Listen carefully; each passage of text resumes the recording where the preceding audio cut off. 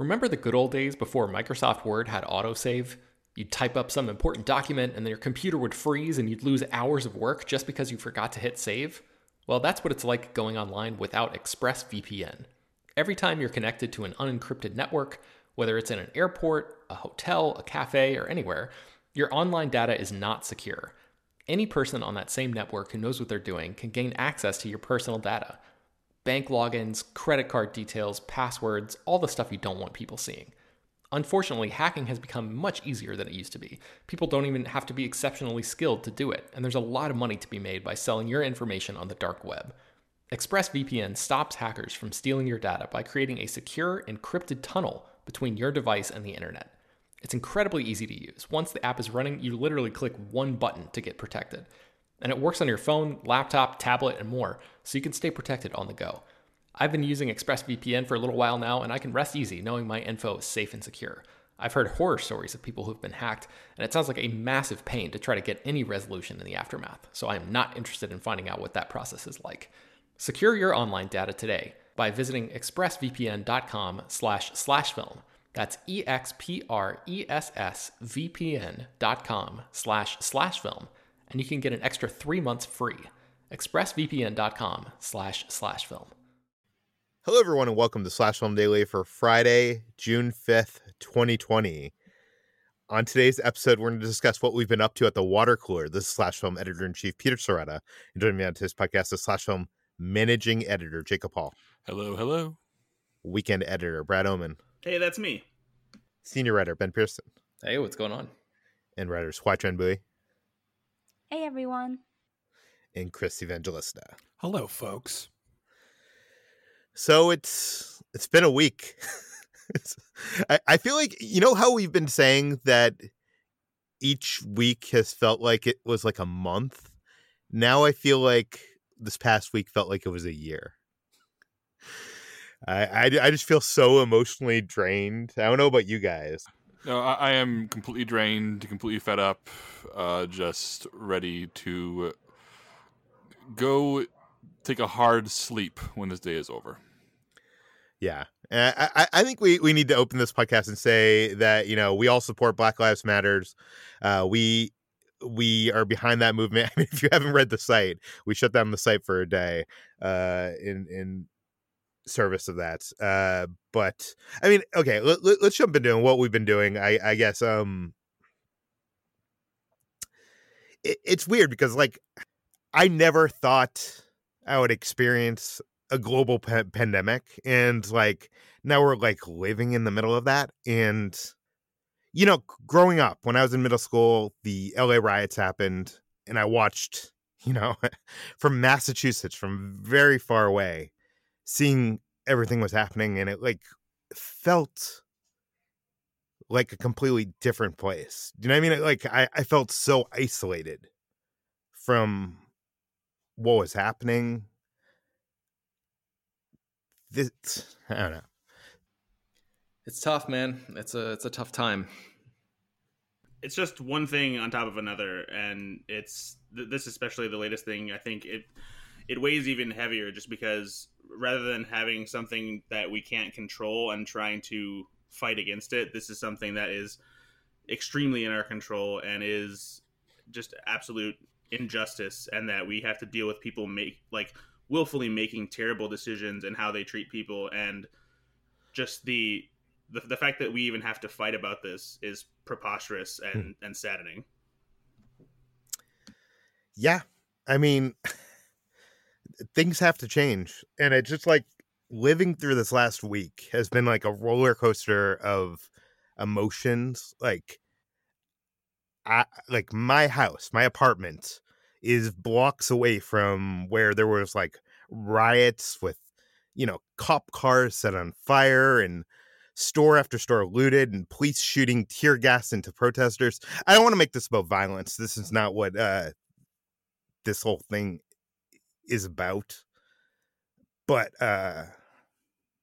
I mean, in some ways, actually, that is exactly what it's about. But I understand what you're saying. I don't want to make it about the rioting and looting. Like, that's not what I think this is about. I don't know. It's just very scary. it's very scary, but it's at the same time, I'm hopeful that there's going to be some change here.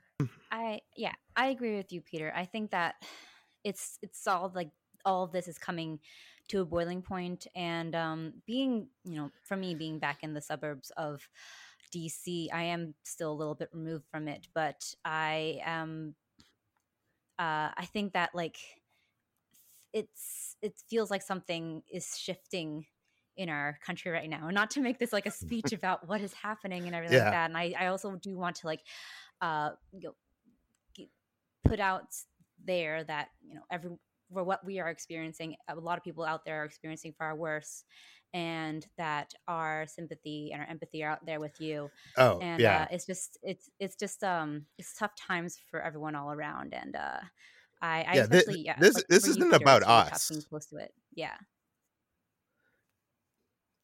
I've been spending this last week like mostly like watching the news, and the news is like scary. It's all focused on like, the looting and the violence and the fear, and I don't know. I've like tried to spend some time online reading about this, trying like my best to find out how I can be a better ally and do more. Yeah, I know how you feel, Peter, because it's one of those weird cases where like I sit back every day at work and I'm thinking, what good is my work doing in the current situation? And the answer really feels like nothing, which is why our Blackout Tuesday post, although I felt was a good use of the best possible thing we could have done on that day, I feel so incredibly powerless and useless in the face of this. And that's the worst thing to feel, because one person, is going to be powerless, but people together aren't. So like you, I'm just trying to grapple with, should I be out there protesting? Should I, take a day off from work and go downtown, where just the other day, Austin police shot non-lethal rounds at a guy and almost killed him, and then shot at the people trying to carry his body to safety. Should I be there? And the answer is probably yes. But the answer is also, I'm a coward. I have a family. If I was put in the hospital, what would happen to the site and people who need me to make sure things are running and they have their jobs? I feel so powerless in a way that is profound. And in history class growing up, it's like, oh, the civil rights movement. If I was alive in the 60s, I would be marching out there, and here's my chance. And here I am not doing anything, and that makes me feel so cowardly. And I can't. Every single waking moment is me grappling with that in a way that, in feelings that, like, if nothing changed as a white male, I would be okay, and that is a terrifying, selfish thing to think about. And I'm thinking about that every second of my life right now. And maybe that's step one. I just need to find my way to step two. Yeah, like, I mean, I honestly don't know what to say about this last week. I can tell you that, like, Black Lives Matter, but I don't think saying that is enough. I don't think putting a black screen on your Instagram is enough. I don't know. Like, what you're saying is true. It's when I was younger, I wanted to be a screenwriter, and I read this book from Sid Field called Screenplay. And in that book, he says a bit that is, I mean, it's obvious, but it's the first place I read it. And it is that action is character and character is action. And it's not what you say that defines you as a character. It's what you do. And I've been thinking a lot about that. Okay. I think we need to move past this. We need to go to regular water cooler stuff. Jacob, what have you been doing this week? I've been trying to find some kind of Zen space, and the good folks at Mondo sent me a puzzle. Specifically, they asked me if I wanted to sample one of their new line of puzzles, and I tried out a Die Hard puzzle. It is a recreation of the poster from 100% Soft, which is a company or a artist that does like very cutesy things. So it's a very cutesy version of Die Hard. So I've been trying to zone out for doing a puzzle for the first time since I was a child. And guys, puzzles are fucking hard. 1,000-piece puzzles full of lots of characters are really hard, and I thought this would be a super zen thing to do. It turns out really, really frustrating, and I may hate it. I may hate puzzles a lot. You're dreaming about puzzles yet? Not yet. I have so many hobbies. I have too many hobbies. If you follow my Instagram feed, you know I'm painting constantly, and I thought this would be a nice break from painting. And turns out, no. Every time I'm doing a puzzle, I'm like, I don't want to do this anymore. I hate this so much. My wife and I had this puzzle, maybe 45% of the way done on our coffee table. We're just staring at it, going, "Do we want to do this? Do we want to finish this nightmare?" I got a puzzle like a year ago with Kitra. It was like a Star Wars puzzle, and we had it on the table for like a week. And I think like we gave up when we figured we couldn't even get the edges. We couldn't even figure out the edges. We figured out the edges. We built the edges first, but then that all downhill from there. I got obsessed with doing this one puzzle when I was last year with my family over the summer, and it took us like a week to do. It was this cityscape or like a coastal landscape of some town in Italy, and it was impossible because there were like 5 colors of the sky, and we were working at this puzzle for so long, for so many hours, that I started dreaming about this puzzle. And just thinking about it all the time. But once you finish it, it's so rewarding, guys. I just gotta say, puzzles rule. And once you finish it, you'll just be like, I don't want to take it apart. I want to frame this and show all the hard work I've done. Have you ever framed a puzzle? I've seen people like frame puzzles and put them on their walls, and I always thought that was kind of cool, but also strange. It's because you put so much blood, sweat, and tears into it. When I was little, I used to frame my puzzles, but I don't have any new puzzles yet. I kind of want to get back into puzzling, though. I bought a couple of the Mondo puzzles as well. We haven't started them yet, but I'm particularly excited to build one of them because they turned DKNG's Home Alone print, which is like a holy grail to me. It's super expensive if you want to try and get a hold of it now. It's of the McAllister house at night. And so they turned it into a puzzle, and I immediately jumped on that. And that's when we put it together, I'm definitely going to put it in a frame so that I can have that on the wall. I recently backed there on Kickstarter. I think it's on there right now. There is a series of puzzles. Actually, it probably just ended, but it was from the guys that did Cards Against Humanity. And I think it was like the largest Kickstarter for a puzzle ever. It was like, I think it made like $4 million or something like that. I backed that, but that won't be in my hands for quite a bit. So yeah. Brad, what have you been up to? So last time we talked, or I don't know if I mentioned it on here. I think I did. I was supposed to go to the drive-in because they were having a double feature of retro movies. They were doing Back to the Future and Jaws. We ended up not going because, first of all, we heard that the screen they were showing it on was apparently really dirty and much smaller than the other screens they were showing movies on. And I saw a few complaints on the drive-in's page, which I also saw ended up getting deleted, which made me even more concerned about the state of that screen. And so what we actually decided to do instead was basically make our own quote-unquote drive-in or outdoor movie theater, because one of my friends has a projector and a screen that he had gotten as a birthday gift a while back, and he's had a couple outdoor movie nights at his place for little get-togethers. And we have a big speaker that we use for some of our charity events when we need extra audio. So we brought all that stuff together and set it up in the backyard. It was a really nice night, the night we were intending to go, and we set it up to watch movies in the backyard. And the sound was awesome. We live in an area where like we're not right on top of each other as far as our neighbors are concerned. There's a parking lot and a church next to us, so we have plenty of open space. And so we just set up a bonfire and had some food and snacks, and just had an outdoor movie night. And it is awesome. And we're definitely doing it again this weekend. Well, that sounds like fun. So, like, how big is the screen? It's 15 feet. So, like, the same. That's wow. Or 15 feet. No, yeah, that's right. Yeah, 15 feet. So the same way that you would measure television size, diagonal, corner to corner. I wish I was doing something as exciting as building my own movie theater outside. I feel like you probably could do it on your balcony, couldn't you? I probably could, but I'm sure the neighbors would complain of noise. I guess we could wear earbuds. Yeah, so actually, Watch my friend Max, actually, him and his girlfriend, they set up a projector and a screen outside, and so that they wouldn't piss off their neighbors, they got a Bluetooth transmitter and headphones. So that's how they do it. That's so interesting. Have you ever seen like those, like when in a club they do like the silent DJ? Yeah. Where everybody's wearing like headphones and listening to the music, but there's no music blaring. It's so weird.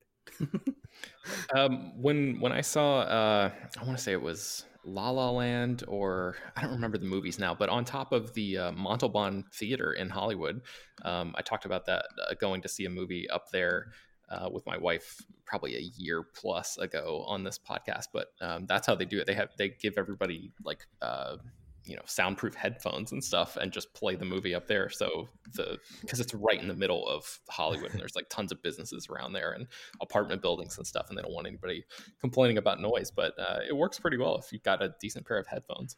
Peter, I just want to point out that you meant to say AirPods, but you said AirBuds. Airbud is a dog who plays basketball. Oh, yeah.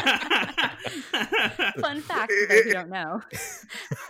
I was combining AirPods and earbuds. No, I know what you were doing. I just felt the need to point that out for all those Airbud fans out there. But now all I want is a movie that is just filled with Airbuds. But the question is, can you watch Airbuds on Disney Plus?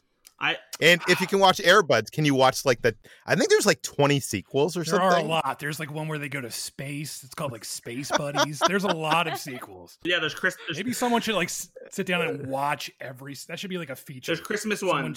Are you volunteering, Chris? Maybe I should do that. I will watch every single Airbud movie. I can't wait until you get to Santa Paws. It'll take me a very long time.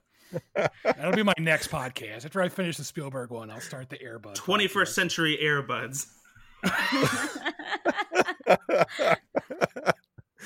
HT, what have you been up to? This past weekend, I participated in the Film Stages Cinephile Game Night with Jacob and Chris and Matt Donato, and we played the Cinephile game, which is sort of a fun film trivia game, but like kind of different twists on it. There's 6 degrees of separation and filmography and that kind of thing, where you play more than just listing off trivia that you know. And we played for the Minnesota Freedom Fund, which is the bail fund for protesters in Minnesota, and it was a fun game. It was an hour-long game, and we played against the film stage, and we lost very badly. Turns out Jacob and Chris and I are, well, no, actually, Jacob and Matt and I are really bad at trivia, but Chris is much better and could only carry us so far. But it was quite fun. I actually am considering buying this game after playing this, because I just had so much fun despite not knowing most of Sharon Stone's filmography. I felt a little bad about missing some of the Morgan Freeman ones that we got, but it was a lot of fun. I enjoyed it a lot, and you guys can watch the full Zoom live stream on the Cinephiles Twitter. I think it's Cinephile Game, at Cinephile Game, and you can donate. We'll link it in the show notes. Yes. So that's what I participated in. And Jacob and Chris, did you have anything you wanted to add about playing in the game night? I will add that I was better at Sharon Stone than all of you, so blah. Yeah, you know what? It's because her peak was in the 90s, and I only knew 2 of her films from that time. So, I can't. I just, it's not my fault. Maybe it's my fault. Yeah. The Morgan Freeman round in particular was humiliating, because we just totally started blanking on Morgan Freeman movies. I will add that if I was participating in this, you guys would have done much worse, because I am horrible at trivia. I'm good at trivia. I'm bad at being fast at trivia. So, what was like your favorite game? Like, did you guys do different versions of the game? We did. I just don't remember what they were called, but yeah. What was your favorite? The first one was filmography, and then there's one called movie actor, which is this was actually kind of a fun one, where I think get a card which lists a movie or an actor, and then we kind of rotate like from there. So someone lists an actor, and the next person has to list a movie that actor was in, and then the next person has to list actor who was in that movie, and kind of go on from there until someone forgets or is unable to come up with an answer. And and we played 6 Degrees too, which is like 6 Degrees of Kevin Bacon, but with different actors. I have this game, but I have yet to get it to the table, and with this pandemic going on, it's probably not happening anytime soon. So I guess it could happen over Zoom. Yeah, we should do the Zoom thing. I will say it was a lot of fun. You know, I'm a recluse by nature, but I will say, like, seeing everyone on the screen, because obviously we talk on this podcast, but being able to like see people was like it was a nice distraction for a while. Like, oh, we're all hanging out virtually. It was fun. It reminded me that sometimes it's okay to hang out with people. Sometimes, very rarely. Yeah, we should do one between all of us. That would be fun. I'm up for it. Let's do it. Sure. Okay, let's move on to what we've been reading. Jacob, what have you been reading? I've been putting off reading for a little while now. As I've discussed on the show before, my favorite thing in the world is to go out of the house and read out of the house. And once that stopped being an option, it became very hard for me to catch up in reading. But I decided the best way to get back in was to start a project, something that I could really, really dive into. So I've started reading War and Peace, the 1860-something Leo Tolstoy Russian novel, considered to be one of the greatest / most difficult novels of all time. I'm not far into it. I'm taking my sweet time. I'm not trying to rush it. I'm going to take breaks during it and read, other things, shorter, easier things. One thing the translation note say to start with the introduction is this really good primer on what to expect, more or less, from the translator, is that he said a lot of the previous translations would substitute the Russian turn of phrase with familiar English phrases to make it easier on English readers, but would lose what made the rhythm of the original writing so special. So this translation, which is a very recent one, attempts to replicate the rhythm, tone, and pace of the original Russian, which means that reading it can be a little tricky, especially since it's written for an audience of 1860s Russians as opposed to 2020 Americans. So I'm trying to grapple with that, but so far so good. I'm going to commit to this. I'm going to finish War and Peace. So that's where I am right now. I'm curious. Does anybody else have to use another literary reference, the White Whale book, the one they really know they want to go after someday? Because I think War and Peace is one of mine. Les Miserables is one for me, because it's one that I got like this huge giant hardcover version from when I was a kid, and it's been sitting in my childhood bookcase for years. And I got through the first chapter before I was like, I can't read this. And this was back when I was in like middle school, so understandable that I couldn't get through it. But it's just something that I've always wanted to get through, despite having seen the musical movie. I just want to read the original book and get that done, but it's just kind of staring at me. I even took it with me to New York, I think, and just so I could finally get it done. There was this guy who lived near me in my apartment, and I guess he died and left a lot of his stuff to his family, and they were looking to sell everything off. And this was a while ago, and I think I probably talked about it a little bit on the podcast, but one of the items in his collection was this huge selection of classic novels that are all like hardbound in the same style. So I have a ton of, Crime and Punishment and like all the classic novels that I probably should have been assigned to read in like high school English classes, but for some reason wasn't for a lot of them. So I've been like very, very slowly trying to make my way through that. So Jacob, my White Whale is sort of like a pod of whales, or like what is it called when whales are in a group? But it is a pod, by the way. Yeah. So it's like, I think I'm going to try to read, 3 of these a year or something. And who knows how long it'll take me. I don't even know how many of these books I have. It's a lot, but I do want to say that I got through one White Whale that I had for a while. It was 100 Years of Solitude by Gabriel Garcia Marquez. And it took me a little more than 2 years to finish reading this book. It's just the densest, hardest to follow book I'd read ever, I think, or maybe at least in a long, long time. And I would just keep going at it and keep chipping at it until the spine was all cracked. And I had finished like many other books in the meanwhile, but that was one that I finished after a little bit more than 2 years. So you can do it, Jacob. You know, one of my previous White Whale books, my previous White Whale stack was Anthem by Neil Stevenson, which I got 100 pages into and was so bored by, but all my friends say if you get over the hump, it gets really, really good. So I need to retackle it. Infinite Jest, because I'm that guy. And it used to be House of Leaves, because I bounced off it really hard a couple years ago. But when I finally finished House of Leaves, it was one of the best books I've ever read. So I replaced House of Leaves with War and Peace. So that's my current trio of White Whales. I admire you guys that you would try to tackle these kind of books, but like, I don't know, from my viewpoint, if it's not enjoyable, if it becomes work, then what's the point? That's why the classics I'm tackling, I'm beginning with One Fish, Two Fish, Red Fish, Blue Fish. And it has a lot to say about today's environment, guys.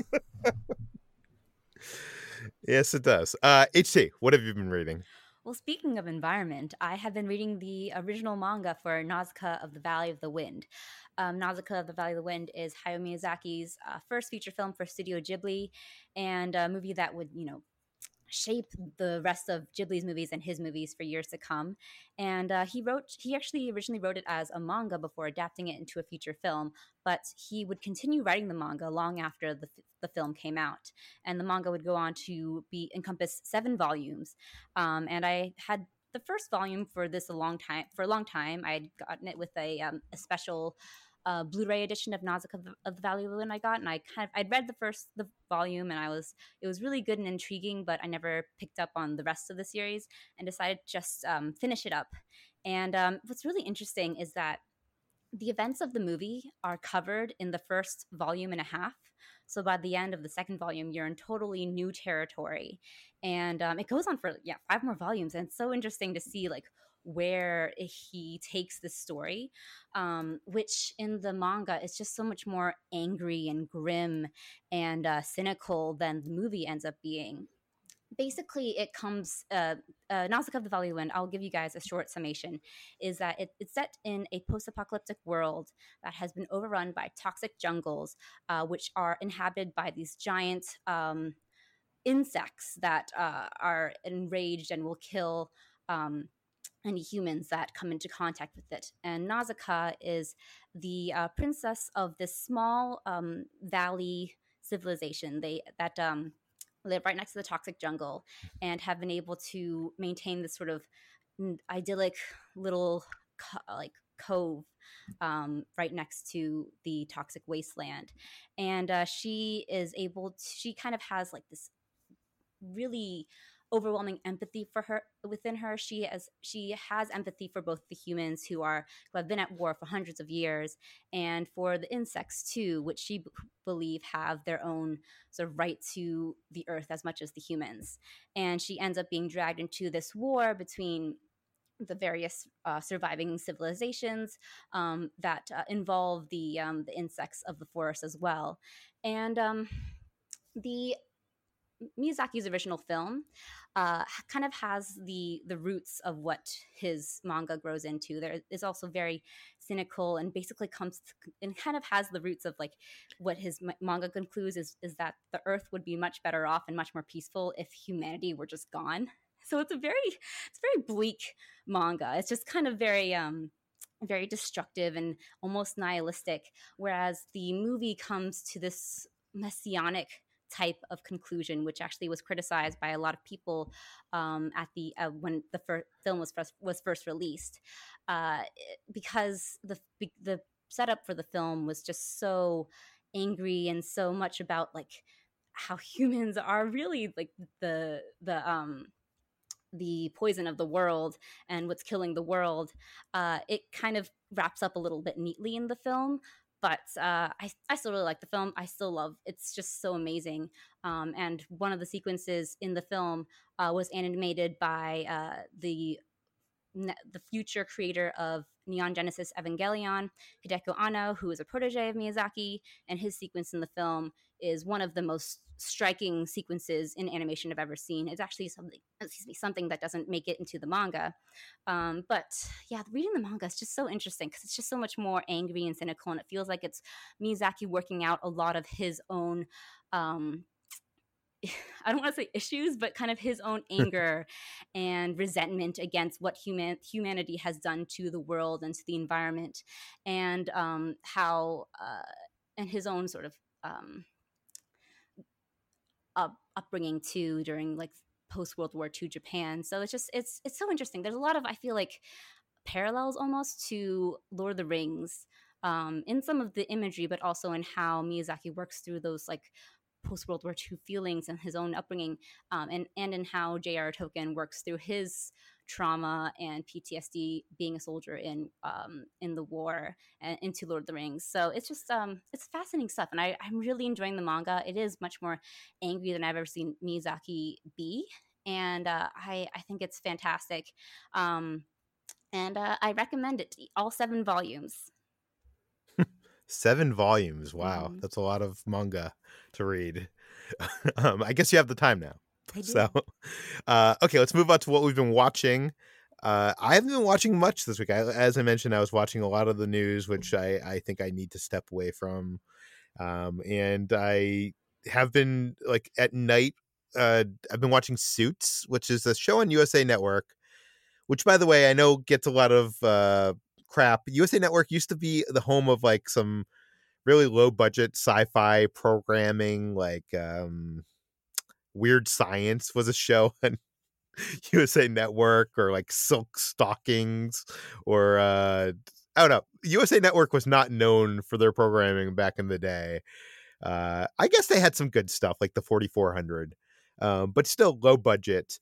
And then I think Suits came around and kind of changed this, and also brought about a change, like Mr. Robot came off after that.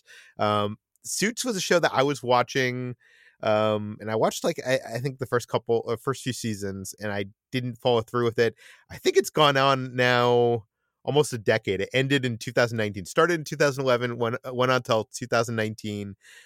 And I don't know, I just wanted something simple to watch to kind of get away, to turn off my brain at night, and just and Kitra had never seen it, and I had never finished it, so I wanted to kind of follow up on it. And I know you guys have never seen the show. It's about this brilliant college dropout named Mike Ross, and he's played by Patrick J. Adams. And he's on the run from a drug deal gone bad, and somehow finds himself offered a job to work for one of the New York City's best lawyers. I know that sounds like a ridiculous concept, that this criminal basically somehow weasels his way into faking a law degree and becoming a lawyer. But that is the premise here. It sounds like a bad premise. I will say that right off the bat. But like, the show is actually pretty good. It's one of those shows where each episode is kind of about a different case, which I generally do not like. I like serialized programming, but this, as the show picks up, it becomes more and more serialized as it goes on. The cast of it is just so great. Rick Hoffman is a great comic relief character. You've seen him in a bunch of movies. Gina Torres, Meghan Markle, who Kitra keeps on saying is married to Prince who? Harry. One of the princes. Harry. Prince Harry. Prince Harry. Albert in a can. Yeah, She's a duchess, Peter. Yeah. I had no idea. I don't know. Really? You didn't? You did not know that? I don't follow royal weddings. It's a pretty big deal, Peter. Right? I don't know. I just had no idea. Anyways, I'm enjoying Suits. It's but I'm going to stick up for it. I will say this. Like, I was like, am I just like, is it me? Like, am I like, is this like a guilty pleasure, or is this like something that's actually good? And I looked up on Rotten Tomatoes just to see if I was wrong just now, because I was like starting to doubt myself. 90% on Rotten Tomatoes. So this is a good show. I will verify it with a tomato meter rating there that it's a good show. It can be found I think we're watching it on Amazon Prime. So I've been watching that, and Brad, I'm sorry I didn't heed your warning from last week, and I gave Space Force a chance on Netflix. This is the new sitcom that is out. It's bad. It's just I don't know what Steve Carell is doing with his voice in this. I know I'm a comedy curmudgeon as it is, so like if Brad doesn't like it, there's almost no chance that I would like it. But I was kind of intrigued by the big budget and it taking on kind of like what it takes on with the the Space Force and stuff like that. And it's I don't know, I it is interesting to see a sitcom with that kind of playing with that kind of big money, but I don't know, it's bad. It's just bad. Brad, what is he doing with his voice? It seems like he's trying to do this thing that makes him sound a little bit more like a masculine military type, and I think just to help differentiate him from his usual voice style, but it just doesn't work. It feels like he's trying too hard to do it, and it makes everything feel just really weird. Yeah. Jacob, what have you been watching this week? A wide variety of things. I did watch The Lovebirds, the new Netflix movie starring Issa Rae and Camille Nanjiani. As was noted on this podcast a few weeks ago, it's not particularly good. It's okay. It's fine. But those two leads are dynamite. They're so good together. It makes you wish they were in a much better movie. So I can recommend it as like good. It's a good laundry folding movie because those two are so charming. You just wish that pretty much any other screenplay had united them. But that's, like I said, if I paid money for it in theaters, maybe I'd be a bit more hostile toward it. But as a Netflix background movie, Lovebirds is totally adequate and fine. Meanwhile, Disney Plus, our trio of movies we watched back to back while trying to do that damn puzzle. We watched Avengers: Age of Ultron, Iron Man 3, and Guardians of the Galaxy. Guardians of the Galaxy, I think, is still really well liked, but I think Age of Ultron, Iron Man 3 still get a raw deal. I think they're two of the more interesting Marvel movies out there. Iron Man 3, of course, is the Shane Black one, where it rewrites the Mandarin, the stereotypical racist villain from the comics, as into a workshopped, corporate America version of a terrorist, which is a super interesting take that manages to sidestep the problematic elements of the character and provides really interesting commentary on what America fears. Age of Ultron, I think it's really good. Maybe not as even as some of our favorite Marvel movies, but Joss Whedon is really swinging for the fences with it, and the dialogue is sparkling. Like, as much as I love Endgame, like it's missing like the spark, the way people talk in Whedon's Avengers movies. Like the scene where they're at the party trying to lift Thor's hammer, the scene where Hawkeye is giving a pep talk to Quicksilver in the final battle. To Scarlet Witch in the final battle. It's just all these really wonderful character beats and the quippy dialogue that I think gets lost in a lot of the more plot-heavy Marvel movies. And also, Age of Ultron is really interested in digging into the psyche of all the characters as opposed to moving them around like pieces on a chessboard. And it's just a satisfying, weird thing. I think it's bad rap. All three of those are streaming on Disney Plus right now. I do wonder, like, out of all the Marvel movies, do you think there's a better cut there somewhere? Like, it feels like there must be. I know that when he was doing press for Joss Whedon was pretty open about having a miserable time on the set, and I think it was said without being said that there was a lot of the Ike Perlmutter influence. That was when Kevin Feige and Ike Perlmutter were really clashing hard, and I wonder if that has to do with it. I also know that he was very unhappy about having to set up future things, like the entire subplot with Thor in a cave having visions of future films that don't really pay off. He was unhappy with that. So I do think that there's a rewrite or a re-edit there where that's gone. But I think most of the things in it work. I wish the Thor stuff was completely different. But yeah, I think that in an alternate universe where maybe Marvel was a more creator-friendly environment it is today, where Ryan Coogler, Taika Waititi, and James Gunn are allowed to, be a little more wild. I'm very curious to see what Joss Whedon would do in that environment, considering the stuff in this movie that I really do love. I love a lot of it. Yeah, no, I was on the set of Age of Ultron, and I remember interviewing Joss Whedon in, I think it was the trailer, like where you eat, and he looked like he had not slept in a week.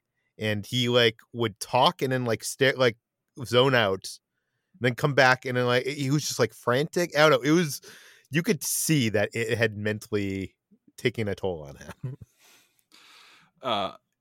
Yeah, I remember here's a quick side thing. I remember the most tired interview I ever did was Gareth Edwards for Rogue One, like shortly before it came out. I've never seen a man more on the verge of collapse. So, Gareth Edwards, Josh Whedon. Does anybody else have any stories of filmmakers who clearly needed a nap? It doesn't sound right. Not. Okay. I don't think so. All right. Otherwise, it's been a lot of comfort food this week. Back to the Future is on Netflix. It's still really good. We don't need to talk about Back to the Future again on this show. It really is such a spectacular movie. And this time around, I just couldn't help focus on the score. I think that in many ways, Back to the Future is a really, really good 80s sci-fi comedy made into a masterpiece by its score, which lends a gravity and excitement to events that may not earn them if the score wasn't there. So I think that if you take away that score, is Back to the Future as good? I still think it's a really good movie with that score. I think the score makes it into one of the best movies of all time. Peter, do you agree? I do agree, but I feel like that's an unfair direction. I know what you're trying to say, but that's like saying like, oh, is Jaws as good of a movie without a score? Of course it's not. Like if you don't have that, if Indiana Jones as good of a movie without a score? No, of course. Like the score is amazing, and I think it's one of Elvin Silvestri's best. I was lucky enough to see him conduct it live at the Hollywood Bowl. Live to the first film, and I don't know, that score, that soundtrack is good. It's so good that like I feel like he kind of reuses the same.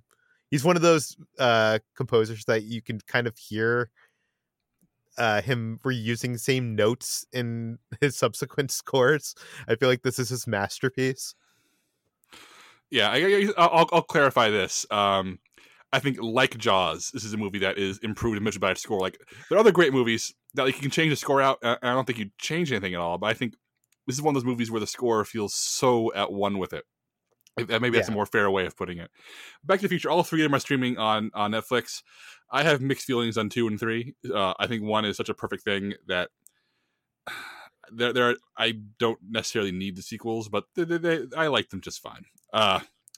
I also watched Die Hard streaming on HBO Max / whatever other HBO ones are out there. And just because of the puzzle, of course. And Die Hard is so good and so perfect, it makes me angry. Like, I watch it and get mad that Bruce Willis was rarely this good again, that John McTiernan was never this good again, that people who wrote it never wrote screenplays this good again.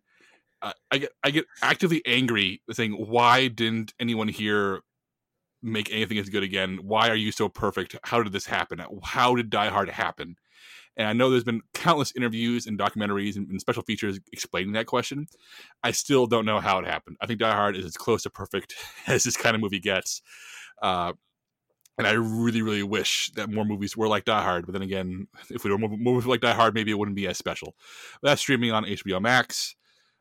2 movies that I watched sort of over and over again the past 2 weeks. The Shawshank Redemption on AMC and The Martian on FX. They've both been playing with commercials on those 2 networks. And we'll have the TV on channel surfing.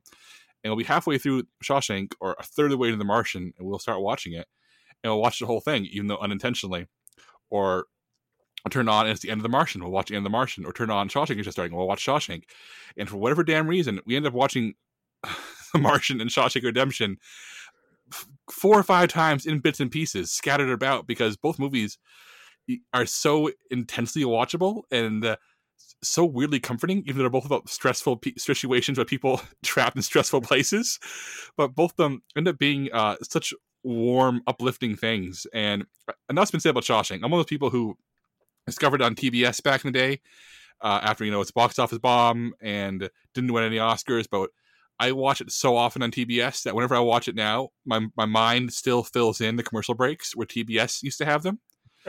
So when AMC has commercial break in the quote unquote wrong place, I'm like, hey, that's the wrong commercial break. But Shawshank it's such a great movie, and I don't, since it's so famously good now and so widely liked, I think it's not necessarily a bad rap, but maybe it's on the verge of being underrated now. People take it for granted. Meanwhile, The Martian. Man, this was the year of Mad Max Fury Road, a film I love. But it's also the year of The Revenant, a film I despise. Yeah, so I'm looking at like the other 2015 films. I think Matt Damon is better than DiCaprio in every possible way in The Martian. And if there wasn't this whole, give DiCaprio his Oscar finally movement, I think this could have been the year Matt Damon won an Oscar, because he's profoundly good here, and quietly great, and really funny and charming and smart, and the way he's able to bounce between tones is straight up remarkable. I think another guy we started taking him for granted once Matt Damon started doing all the action hero stuff with the Bourne movies. I think we started like saying, "Oh yeah, he's reliably good," as opposed to saying, "Oh wow, he's great," and he is great in The Martian. And this is a movie that you could watch over and over again.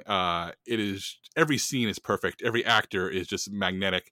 And like I said, if it wasn't for Mad Max, it's etching up as my favorite studio film of 2015, looking back on it, which is my way of saying, fuck The Revenant. I'll take every opportunity to say that. Finally, The Wretched. This movie made headlines because it's a IFC horror film, doing extremely well in limited release box office at drive-ins. But it's also available on VOD and rental. I rented it on Amazon for $5.99. It is a witch movie, an evil witch in the woods movie. And it is mostly very good. I think the first half is stronger than the second half. When they sort of hide the monster in the shadows, it's far scarier than when you see more of it in the end. But there's some good twists here. It's well structured. The acting is good. I like how the main character is a troubled teenager who does not check the normal troubled teenager boxes. There's some unique stuff there. Chris, I know you were going to check this out. Did you get around to this one yet? No, I have not. I'm waiting for it to be like actually streaming somewhere, because I don't like spending money. I'm cheap. So whenever it's actually streaming somewhere, I will definitely watch it. Oh, The Wretched is available for $5.99 on the usual services, and I give it a recommendation. Not a glowing one, but it is a totally entertaining one of those. Okay, I feel, I will say this about The Martian, Jacob. I do feel like the performance is incredible, the filmmaking is incredible, but I guess for me the problem is in the script of like all the problems that he faces. I don't ever feel that like we're in on the solution. Do you know what I mean? I get that, but also I feel like he's so much smarter than us that that trying to pause to explain math and science would kill momentum. But yeah, I will say in the books they explain everything, because it is well, in the book, not books. It's written by a former, I think, NASA scientist, so he gets real technical with the explanation, but he does it in a way that's still really tongue in cheek and fun. So if you want to get to know like the ins and outs of how he solves things, it's in the book. Well, I don't even want to know how he solves things. I guess I wished. I guess this is like one of those complaints of like I wish it was a different movie. I wish that at points we felt like we were in his shoes and we came up with the solution alongside him. But I guess we're not as smart as him, so it's not possible. Yeah, if the movie made me feel like a NASA astronaut, that would be a remarkable movie indeed. I don't know. Like, I feel like there's ways of doing that where you can set up the data early and come to this. Do you know what I mean? That like puts you in the shoe. I don't know. Whatever. Okay, Chris, what have you been watching? I've been watching much. I've watched something for next week that I can't talk about, but I did also watch Domestic Disturbance, which is this very early 2000s thriller with John Travolta and Vince Vaughn and Steve Buscemi. I remember seeing trailers for this when it came out. I just never got around to seeing it. And I try, I do, I have an elliptical machine and I do cardio every day. And so when I do that, I try to watch disposable stuff I don't have to really pay too much attention to. So this is streaming on Amazon Prime. So I checked it out, and boy, is it dumb, but it's a watchable sort of dumb. John Travolta plays this guy who's recently divorced, and his wife is getting remarried, and she's remarrying Vince Vaughn, and John Travolta's son is suspicious of Vince Vaughn, and for good reason, because he's a murderer, and the kid witnesses Vince Vaughn killing someone, and of course no one believes the kid except John Travolta. It's very stupid, and it's very I was reading up on it, and apparently like it was shot to be R-rated, and then they chopped it up to make it PG-13, and it really shows, because scenes just end without like any like wrap up, and there's tons of moments where characters are clearly cursing, but there's ADR and their lips don't match what they're saying because they dubbed it over to trim down the cursing. But it's exactly the sort of movie that's perfect to watch when you're on an elliptical machine. So Domestic Disturbance, now streaming on Amazon Prime. I also think I remember that Vince Vaughn and Steve Buscemi and maybe like the director or screenwriter were involved in like this barroom brawl during the filming. Yeah, I think they were shooting in either North or South Carolina, and there was a barroom brawl, and Steve Buscemi tried to break it up, and he ended up getting like slashed in the face or something like that. So that's a more memorable story than the movie itself. But yes, there was a really good, I think it's GQ profile on Steve Buscemi recently, because he's been sort of quiet for the past few years, and he actually recounts that as being one of 3 times he almost died. 2 car accidents as a kid, then the barroom fight. He recounts this as 3 times where he thought he was going to die. So look for that article online. It's very good. Yeah. The other bit of trivia that I know about this film is I remember when I saw it thinking that the score sounded a lot like Basic Instinct. And that is because the filmmakers actually used the Basic Instinct to temp score the film. So the composer that actually ended up composing, I don't know his name, it feels very similar. It feels like you can kind of feel the temp. That happens a lot in films, but here it happened quite noticeably for me. So anyways, Brad, what have you been watching? So I talked about creating that backyard movie theater, and one of the movies that we watched for that was Twister, because we wanted to find something that was just a great, fun summer movie, kind of fits the outdoor vibe, and watching Twister is just always fun. I was obsessed with this movie when I was in elementary school. Me and a few friends totally got into like researching storm chasing and tornadoes and all this stuff. And yeah, so I've always loved this movie. I've seen it so many times, and it's a great movie to watch if you set up your own outdoor theater and you have a good sound system.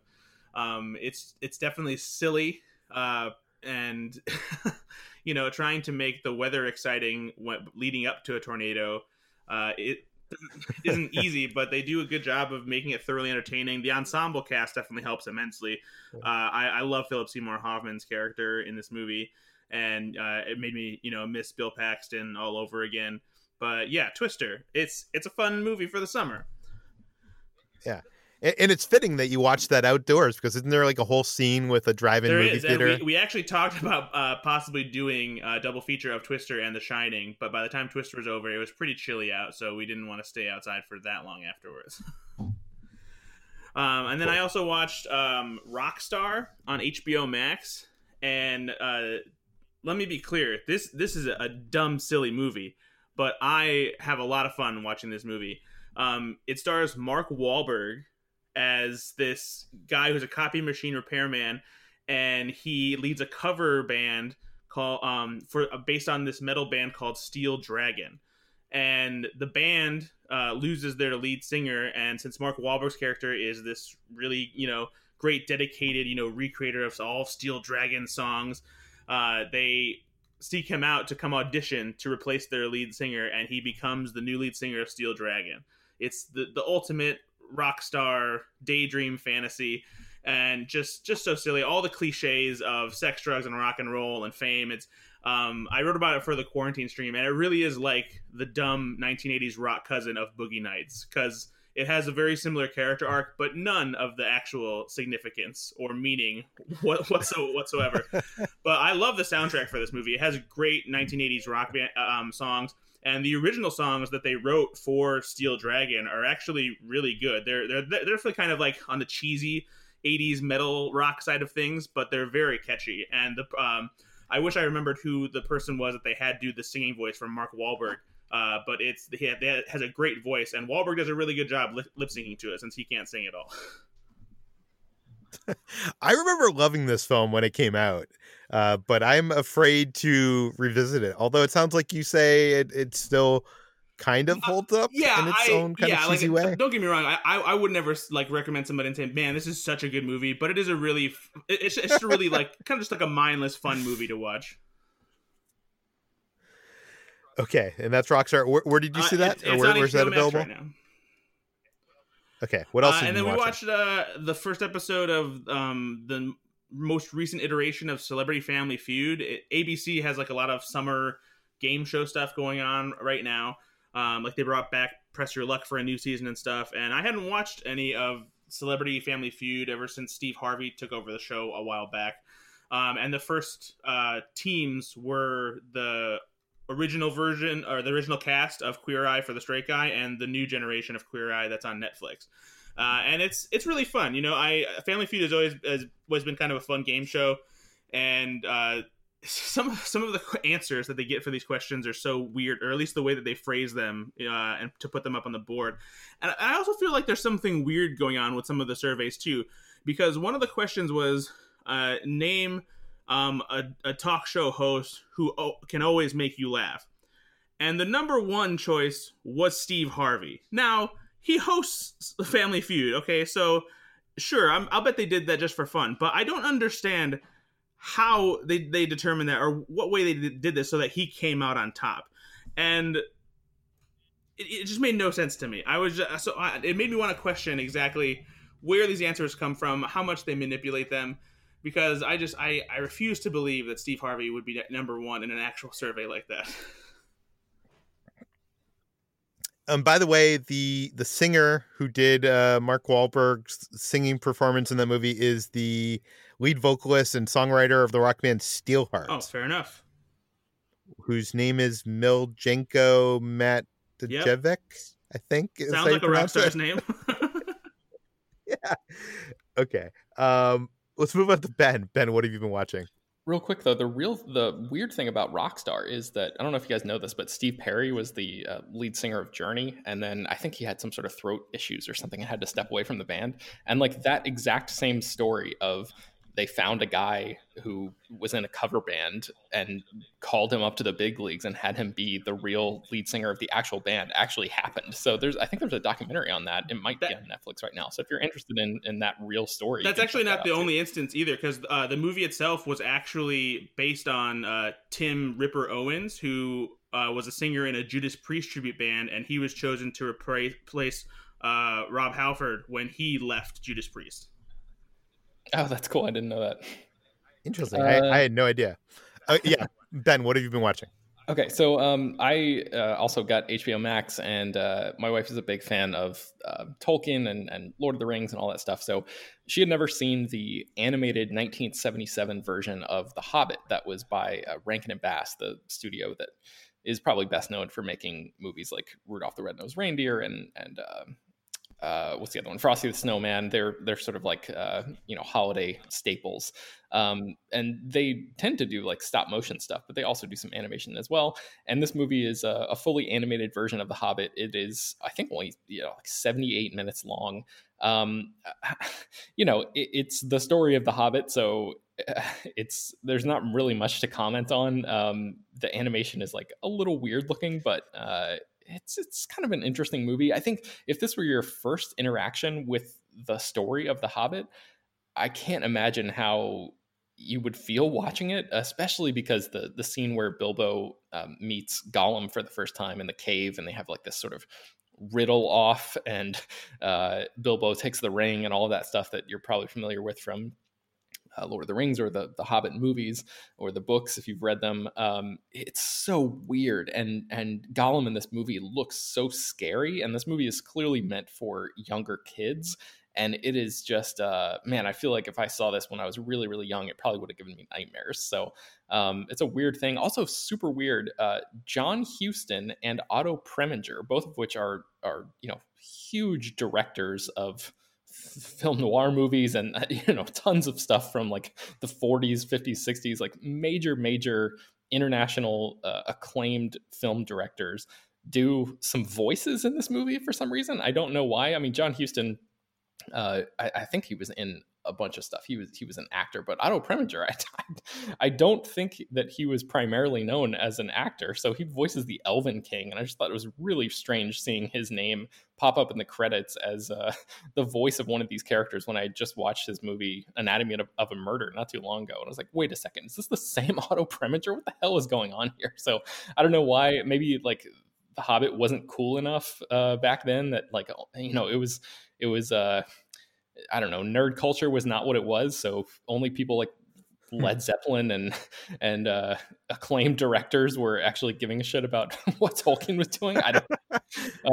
So I can't begin to speculate. I have this DVD. You have this? I was one of the kids who watched this as a kid. So were you traumatized by the Gollum scene? Oh no, I loved it. I don't mean. Oh wow. I The Hobbit was my favorite of the books, of J.R.R. Tolkien's books. I read both The Hobbit and Lord of the Rings and loved The Hobbit far more. And I feel like this, I remember I haven't seen this movie in a long time, but I remember thinking that this movie was a perfect adaptation. Yeah, I feel like maybe I was scared by the Gollum scene, but I just love this movie so much because of how well it adapted the book. I do remember, I also had the animated, Ralph Bakshi Lord of the Rings movie too, which looked really gorgeous as well. I think that was rotoscoped. This one wasn't. But The Hobbit, I guess to people now, I guess it was scary, but to me, I was just like, wow, this is The Hobbit. I love it. So I watched it as a kid and I really enjoyed it. And it doesn't surprise me, HC, that you love this film, because I'm not sure if you know this, but this was animated by this company named Topcraft, which was this now defunct Japanese animation studio. The animation team there basically reformed as Studio Ghibli. Right. I think I remember that. Yeah. No, that makes a lot of sense now. Okay, so I guess I've also been watching That Thing You Do, which is also on HBO Max. I think that's where I watched that. I'll have to double check that. I'll get back to you. But this is the movie that was written and directed by Tom Hanks. It's his directorial debut. The Adam Schlesinger, I think is his name, was the guy who wrote the song. He died of coronavirus not too long ago, and I don't think my wife had ever seen this all the way through either. So I had not seen it in years and years, and there was all this, like, there was watch parties, and this movie was definitely like back in the news a few weeks ago. So it sort of had been lingering in my brain, and I wanted to watch it and see if it was as good as I remembered. And it is. It's a lot of fun. It's really like a poppy little movie. My memory of it was, it's poppy for the first half, actually kind of like Rockstar, where it's poppy for the first half and the back half is not as fun, because it's sort of like the reality of the situation starts to crash in, and like a little bit of the fun bubble is burst a little bit. I don't really know if that's a fair characterization of That Thing You Do. I think it might be, but it's not to the degree that I thought, in my memory. So I really enjoyed watching this. I think it's perfectly cast. It's really fun to see all the people who are now, major names pop up in very, very small roles, like Charlize Theron and Bryan Cranston is in this as an astronaut for just like a blink and you miss it kind of role. Clint Howard is in it. He shows up for a minute. Giovanni Ribisi is in there too, that I totally forgot he was in this. So Colin Hanks makes a brief appearance. Paul Feig shows up as a disc jockey at one point. So it's almost fun as like just a spot that cameo kind of movie. So I'll have to get back to you on where exactly I watched that, but that is That Thing You Do. And I mentioned last week that I started Devs. I finished that show, and I'm not quite sure how I feel about it. It's tough to talk about the ending without getting into spoilers, which I will not do here, but I don't know if I was fully satisfied by it. I appreciated the swings in storytelling they were taking, but I think I was hoping for a little bit different outcome than what we got. I guess I'll just have to leave it at that. But I would encourage you guys to go back and listen to Peter and Chris's conversation on this show about the ending if you've not done that yet. And I think the Slash Filmcast also spoke about it. And I think those conversations encompass a lot of my thoughts on the show as well. Yeah. Do you agree that, at least in my opinion, like the ideas it delves into are like so fascinating and so great, and the execution of like the cinematography and the iconography of like the stuff is great, but I feel like the story kind of falls apart. Yeah, I think that's true. I think that's kind of where I am, but almost like those things that you mentioned that do work so well, and like the score and everything, it reminded me a little bit of Twin Peaks actually, or Twin Peaks: The Return. It's, this sort of creepy presentation of like creeping dread, and God, that score is just so haunting. And I know you guys talked about that on your discussion episode, but yeah, I think ultimately I would recommend this show just because of the like the swings it takes, the ideas it presents, even if I'm not fully convinced that that it landed in exactly the place that I wanted it to land. But and by the way, that thing you do is on HBO Max. Okay, good. That's what I thought. I just wanted to be sure about that. So yeah, hopefully people can check that out if you've not seen it in a long time. It's definitely worth a rewatch. And speaking of rewatching things, I started rewatching Lost. This is a show, I mean, I've seen it all the way through, I don't know, 3 or 4 times at this point, but it's just one of those where every few years I get the itch where I just want to go back. We have to go back. I love it so much. And I defend the finale vigorously. I know HT is right there with me on that front. So I'm just excited all over again. And I especially think that first season is pretty unimpeachable TV. Like, across the board, what they did there in terms of putting that show together, casting wise, all that stuff, and doing it in such a compressed time frame. And man, just being able to pull off such a phenomenal explosive start to what would become this monumental piece of TV history is super, super impressive every time I watch it. So I'm only, I think, 4 episodes into the whole series right now, but man, I can't wait to to get into the meat of it. So Lost is streaming on Hulu right now if you want to join me on that. Is Lost the best pilot of all time? Yeah, man, I think so. I mean, I think I guess I would really have to think about it to give you like a true answer, but having just rewatched it, like that 2-hour pilot is so freaking impressive. And it does every single thing that the show does really, really well, like perfectly in terms of having Peter, you were talking earlier about like action and character, and like those two things sort of being intertwined, and the pilot especially tells you so much about these characters and their reactions as you sort of discover that there was a plane crash on the beach and what these characters are doing. And having seen the show a bunch of times, and it just enhances all of that, like, being able to watch it and be like, oh wow, this is what Shannon was doing the first time we saw her. This is how Saeed was acting the first time we saw him, and how being able to measure those initial responses to this chaotic, traumatic situation to the characters that we know that they are and we know that they will become is such a fun thing for me, just because I love these characters so much. But yeah, Peter, I think, I mean, I'm hard pressed to think of another pilot that represents its characters as well and is just a thrilling, action heavy, mysterious, like Spielbergian piece of filmmaking. So I think there's the long answer, but by the way, yes. I'm looking at some lists online. It seems like the only one that seems to be overtaking it in some lists is Breaking Bad. Yeah, that would be the other one. But I think because Lost is a 2-hour pilot and is so much more ambitious than what Breaking Bad is, because I just finished a big rewatch of Breaking Bad as well. I think Breaking Bad is maybe a tighter pilot, but in terms of like thrills and everything that I love in television, I think Lost has it. So maybe it's just, it comes down to that for everybody, that that sort of personal choice. But man, what a hell of a great start to a show. And by the way, I'm not sure how many of you guys have seen this, but I would also say Alias, also from J.J. Abrams, is one of the best pilots of all time. Did you finish watching that show, Peter? Like, I did, and it kind of goes off. I was super into it for years and years. Like maybe I don't remember how many seasons it ran. Probably 4 or 5 at least, right?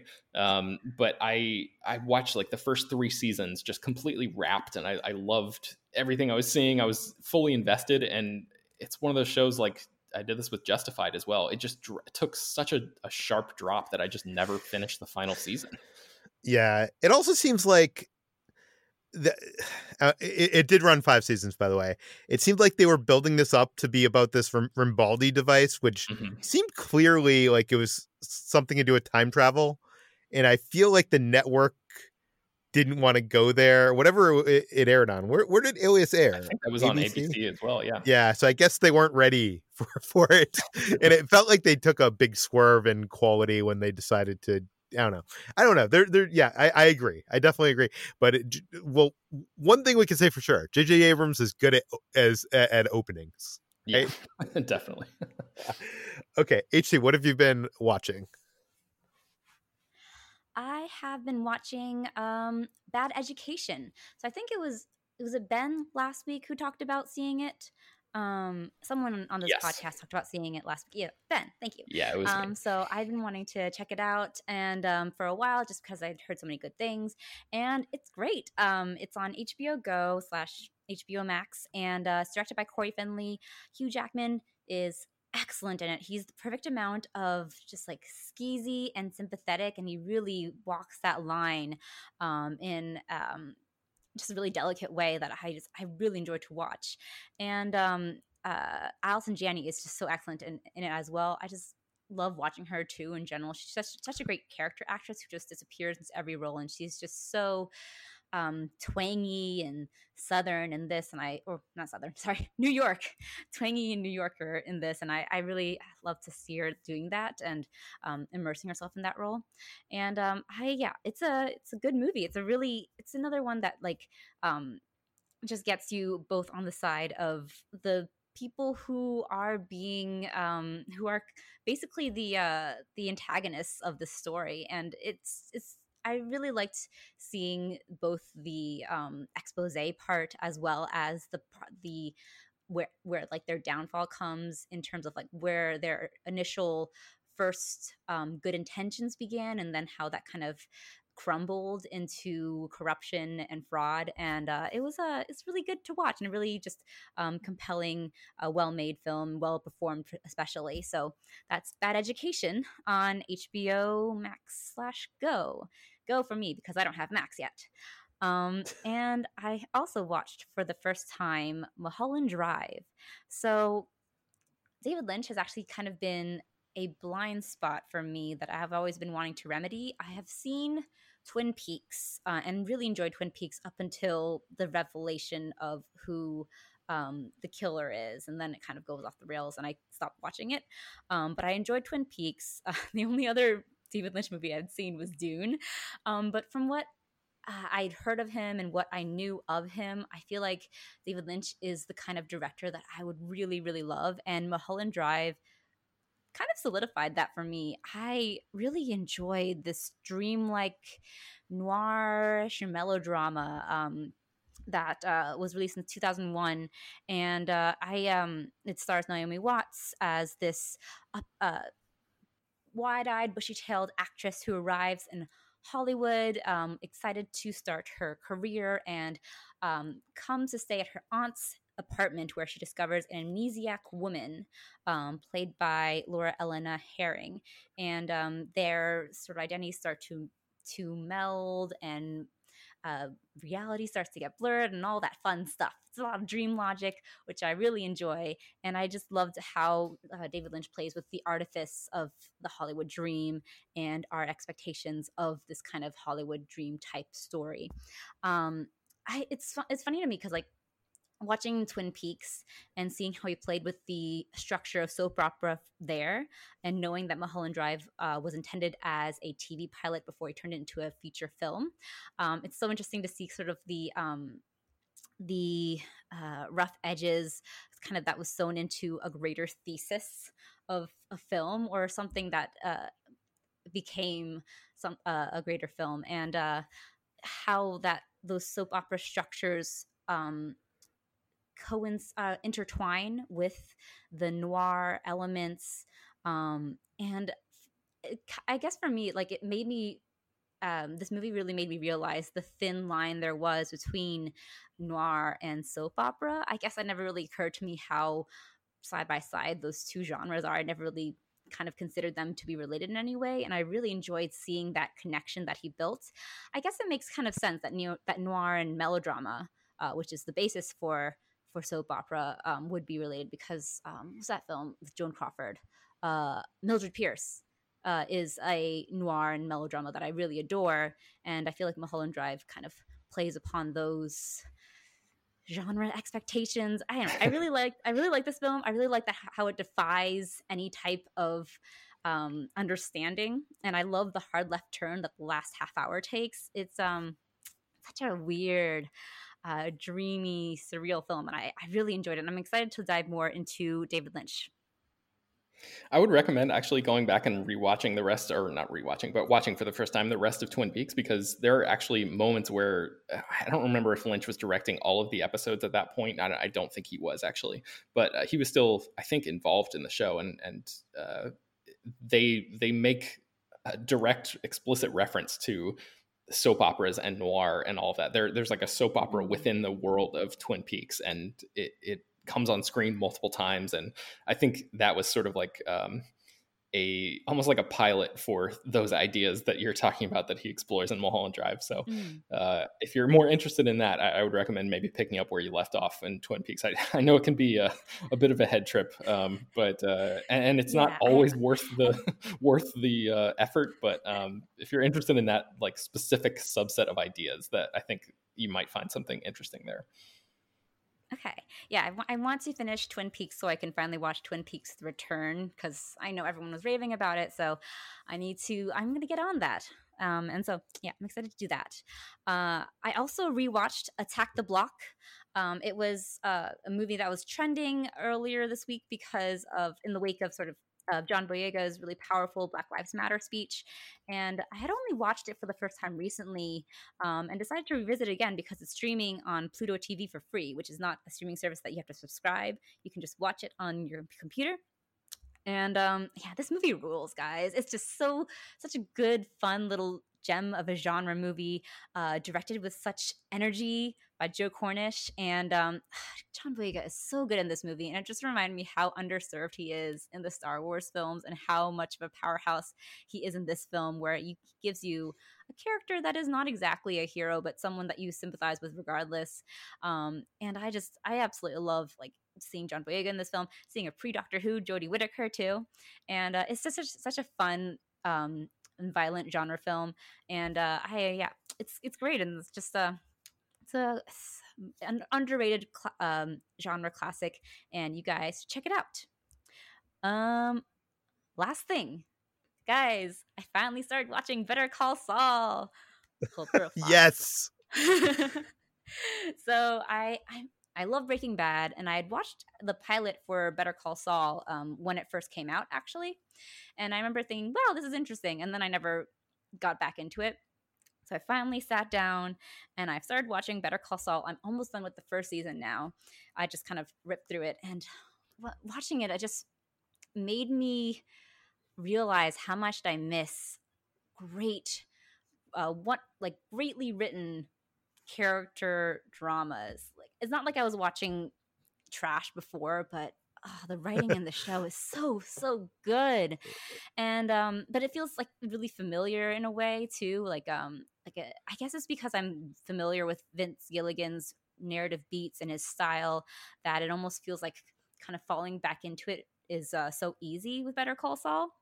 And I'm really enjoying this almost kind of slightly different twist on the what kind of arc would you call it? Like the anti-redemption arc. I like that like slightly different twist with Saul, in that it feels inevitable in a way that is more tragic, just because the call of criminality is so strong that Saul, despite his best intentions and his best efforts, can't help but fall back into those criminal ways. It's just too easy and too natural to him. It's almost like gravity. It's just inevitable, and it's like kind of a little bit more tragic in that way. And I really enjoy seeing that. And Bob Odenkirk is great. Jonathan Banks ripped my heart out. What was it, episode 5 of the first season, where he has the solo episode where you find out Mike Ehrmantraut's backstory. Oh God, he's so good in that episode. All right. Anyways, love Better Call Saul. I'm really excited to keep watching it. I can't wait until you get to like season 3 or 4. Like, I feel like, I mean, it's all good. It's all really good, but I feel like it does ramp up. Am I wrong about that, Chris? Like, does it ramp up in like the mid, like, I guess probably like season 3? Sorry, what was your question? I was looking Better Call Saul. We're talking about Better Call Saul. Like, right. I was saying, I think it ramps up. No, I just missed Peter's question. I was saying, I think it ramps up like around like season 3. Like, even though it's like it's all good, but I feel like it does like it goes from like A to A plus, like somewhere in like. I mean, yeah, season 3 or 4. I loved it from the beginning, but there is, I can't remember what season it is, but there is a season where it stops being like this quirky show and it turns into something like nerve wracking. Like it starts getting like very, very tense. But yeah, I mean, I've loved it from the beginning, and I said this before, but I honestly think it's better than Breaking Bad. Yeah. Oh, oh, go ahead. I was gonna say, I think for me, it is when it stops being a show about him and his brother and becomes more of a show about him and Kim. That relationship, I think, is kind of the core of the show. But yeah, okay. What were you gonna say, HJ? I do have one maybe slightly controversial thing to say about Kim Wexler, who I know is everyone's fan favorite character. But my first impression of her is that her voice sounds like Elizabeth Holmes' voice. She's like one step away from sounding like she has a frog in her throat. Otherwise, great. She's great. Anyways, that was just my first impression of her. I'm like, wow, her voice is really deep and throaty. Like she has something stuck in there. But that's my only bad. It's not even a negative opinion. It's just kind of a silly observation. You have personally insulted Chris. Yeah, right now I'm very, very upset. I'm sorry. I will say that she started out like as a side character that was like really not much of anything in that show in that first season. Yeah, I was reading up on this, and it's sort of the same thing that happened with Aaron Paul in Breaking Bad, where Aaron Paul his character was originally supposed to die. But they realized, oh, this guy's a good actor. Let's give him more to do. And sort of the same thing happened with Ray Seahorn. Her name is pronounced Ray, by the way, which I just learned. I used to think it was Rhea, but it's actually Ray. But she was written as sort of just side character, and then they realized, like, oh, this actress is phenomenal. We need to give her more to do, and I'm glad they did, because she's the best character on TV right now. Yeah, it's crazy. I think in the pilot she shows up for like seconds or something like that. I could be wrong. Yeah, she doesn't have a line, I don't think, in the pilot. Yeah. Or no, she has like one line or something. I don't care what you say, HG. I don't believe that Pluto TV is a real streaming service or a thing that exists. It is if you Google it. Okay, let's move on to what we've been eating. This past week, I've discovered this fast food restaurant called the Waba Grill. And I guess like Waba Grill is kind of like a Hawaiian food. Like basically they do bowls. It's kind of healthy food. I'm not sure if it's Hawaiian. I actually don't know what kind of food it is, but it's mostly meat and veggies on top of rice. You can get chicken or steak on top of rice, and it comes with this like Waba sauce, which is just good. And surprisingly, for a fast food restaurant, I think like you really got to go like Chipotle or Waba Grill if you want something like healthy and fast. But I've been kind of living off this like every other day and losing weight eating Waba Grill. So I wanted to recommend that. I had never heard of Waba Grill before. I think maybe a week or two ago, but I've been quite enjoying it. So Brad, what have you been eating? Well, I finally got my hands on that DiGiorno croissant crust pizza that you talked about on last week's Water Cooler episode. Which one did you try? I just tried we got the pepperoni one, and it's pretty good. You're definitely right. The crust doesn't look like it has that flaky croissant quality like they show on the box, but the box is never representative of how the pizza actually looks anyway. But I did like how crispy and buttery the crust was. It's definitely on the higher end of the frozen pizza quality, and I was pretty satisfied with it. Yeah. The only thing is it looks nothing like the crust on the cover. The cover like looks like it was like created by an artist that like actually took like a croissant and like jammed it in the crust of a pizza. I do wonder if it's intended to represent like what the crust looks like once you take like a bite of the end of it, because that is when you do see like the flakiness of a croissant. But yeah, the box is slightly misleading. Yeah, but it's very good, but very high in calorie and fat. So I think we both recommend it. So Jacob, you got to try The croissant crust pizza. Oh man, okay. That was the best response. Okay, Brad. What I else also have you been tried eating? these rotisserie chicken flavored Pringles, which are a little odd at first, but then you have a couple. And it's like, oh, okay, I see what they're doing here, and it's basically just the flavor of the skin on a rotisserie chicken, essentially. Whatever seasoning they use to make that like rotisserie skin have that flavor, that's essentially what the flavor is on these Pringles. And it's not bad, not one of my favorite flavors, but it was decent. You know, and I think you can get that anywhere in stores right now. Just look in the Pringle section; it's pretty easy to find. There's also a new version of Lucky Charms out called Lucky Charms Honey Clovers, where they've taken the normal cereal pieces and replaced them with a more of a honey flavored crispy version of that. And it kind of reminds me of the honey version of Kix, is essentially like what the texture and the taste is like.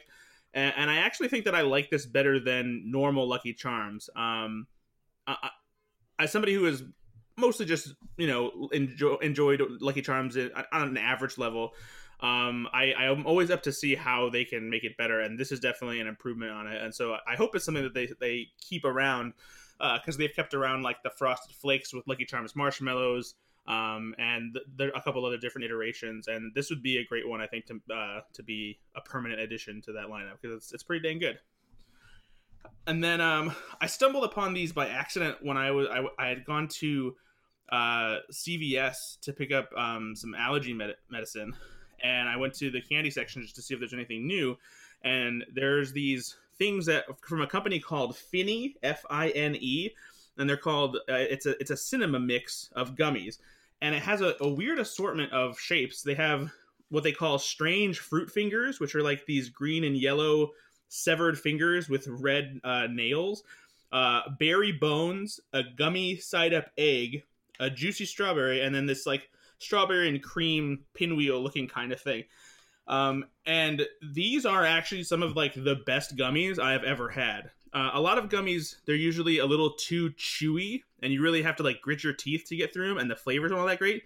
These are extremely soft and just the right amount of chewy, and the fruit flavors are awesome in them.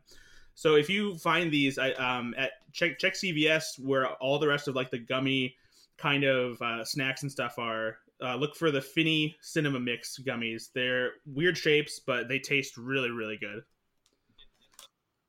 If it's a Fini. Oh, sorry. Yeah, Fini. Yeah, sorry. Earlier. But yeah. Fine Cinema Mix gummies. Chomp them up. And then, so when we did our movie night, we had a bonfire outside, and I had gotten supplies at the store before then for some s'mores. And I happened to find these chocolate-filled chocolate marshmallows to make s'mores, where it just has a piece of chocolate inside of the marshmallow, kind of taking out the middleman of putting a Hershey bar on your s'mores.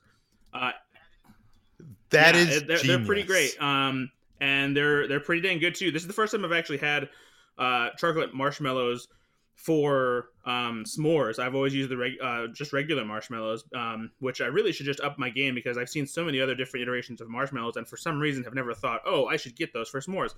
But yeah, it's from a company called Stuffed Puffs, and they have regular marshmallows that are also filled with chocolate, but I specifically wanted to try the chocolate ones, and they're good. It's definitely makes it easier to assemble the s'more, since you don't have to worry about trying to get it all on the graham cracker and get it just right, which I'm very meticulous about. But yeah, and those are all over the place at different grocery stores and stuff. Interesting. Okay, let's move on to what we've been playing. And Brad, you're the only one that's been playing anything this week, except for Jacob trying to complete. Yeah, my friends got me back into Grand Theft Auto 5. We've been playing a lot of Call of Duty on PlayStation, and a few of them, they've been playing Grand Theft Auto 5 religiously for a while, because it's one of those games where they just keep updating and adding stuff for free with new missions and game variants and cars and all this stuff. And one of my friends was just telling me about it and showed me some of the stuff that he's amassed for his empire and the cars he has, and I was just like, man, I should just get back in this game. So there was a sale on it recently. I got it for PlayStation 4, since I have more space on my hard drive there, and I have more friends who play it on PlayStation. So I hopped on and set up a new character and kind of got started. And my driving force right now is just to get enough money so that I can buy. They have a car that is essentially the rights-free version of what a DeLorean would be. The best way that they can make a car that looks like a DeLorean but doesn't exactly look like it, and it also flies. So the wheels flip up just like the Back to the Future time machine. It has these weird wings that jut out the bottom in the middle to make it different enough so that they're not infringing upon any copyrights. But you drive the car, you easily shift it into flying mode, and you can fly around all around the city, and it's really cool. So yeah, I've been getting into that lately and doing random missions and messing around with them in that world. And I forgot how much fun the game is. It really is just a blast to just screw around in Grand Theft Auto 5. Okay. I think that brings us to the end of today's Slash Film Daily. You can find more of all of our work at slashfilm.com. You can find this podcast in iTunes, Google, Overcast, Spotify, all the popular podcast apps. Please feel free to send your feedback, questions, comments, concerns to us at peter@slashfilm.com. And rate and review this podcast in iTunes. Tell your friends. Spread the word. And we'll see you on Monday. Hey, Peter. Jacob, it's been a long week. I know, that's why I'm bringing this up. This is normally the point in the show where I would read from the Gargantuan Book of Insult, Offense, Interferencery, Sharp Retorts, Riposte, Quips, Implied Put Downs by Louis A. Safian. But it's been such a long week. I'm not sure my heart's in it anymore. I wonder if it's time to retire the book. Peter, also before we go, I have to, this is on a totally unrelated note. I received a package today and it looked like it was actually from Jacob. And I opened it right before we started recording and I pulled out the Gargantuan Book of Insult, Offense, Interferencery, Sharp Retorts, Riposte, Caustic Quips, and Impolite Put-Downs by Louis A. Safian, of course. So I just turned to page 68, Peter, and it's the failures section. So... you know that Peter, he has more pipe dreams than an organist. That whole thing. Jacob, the person who sent me this fine book, Jacob, he's as broke as a pickpocket at a nudist camp. Oh, it's true. We're all failures here. HT, her trouble is in trying to run large-scale operations with a small-scale mind. Oh. You know what? It fits because I'm short. Brad, everyone calls him the archaeologist because his career lies in ruins. I belong in a museum, too. And then old Chris, the only way he'll ever get up in the world is in an airplane. I didn't read this beforehand. I know Chris hates flying, so that's perfect. You know, Ben... This has convinced me the book will live on forever. No.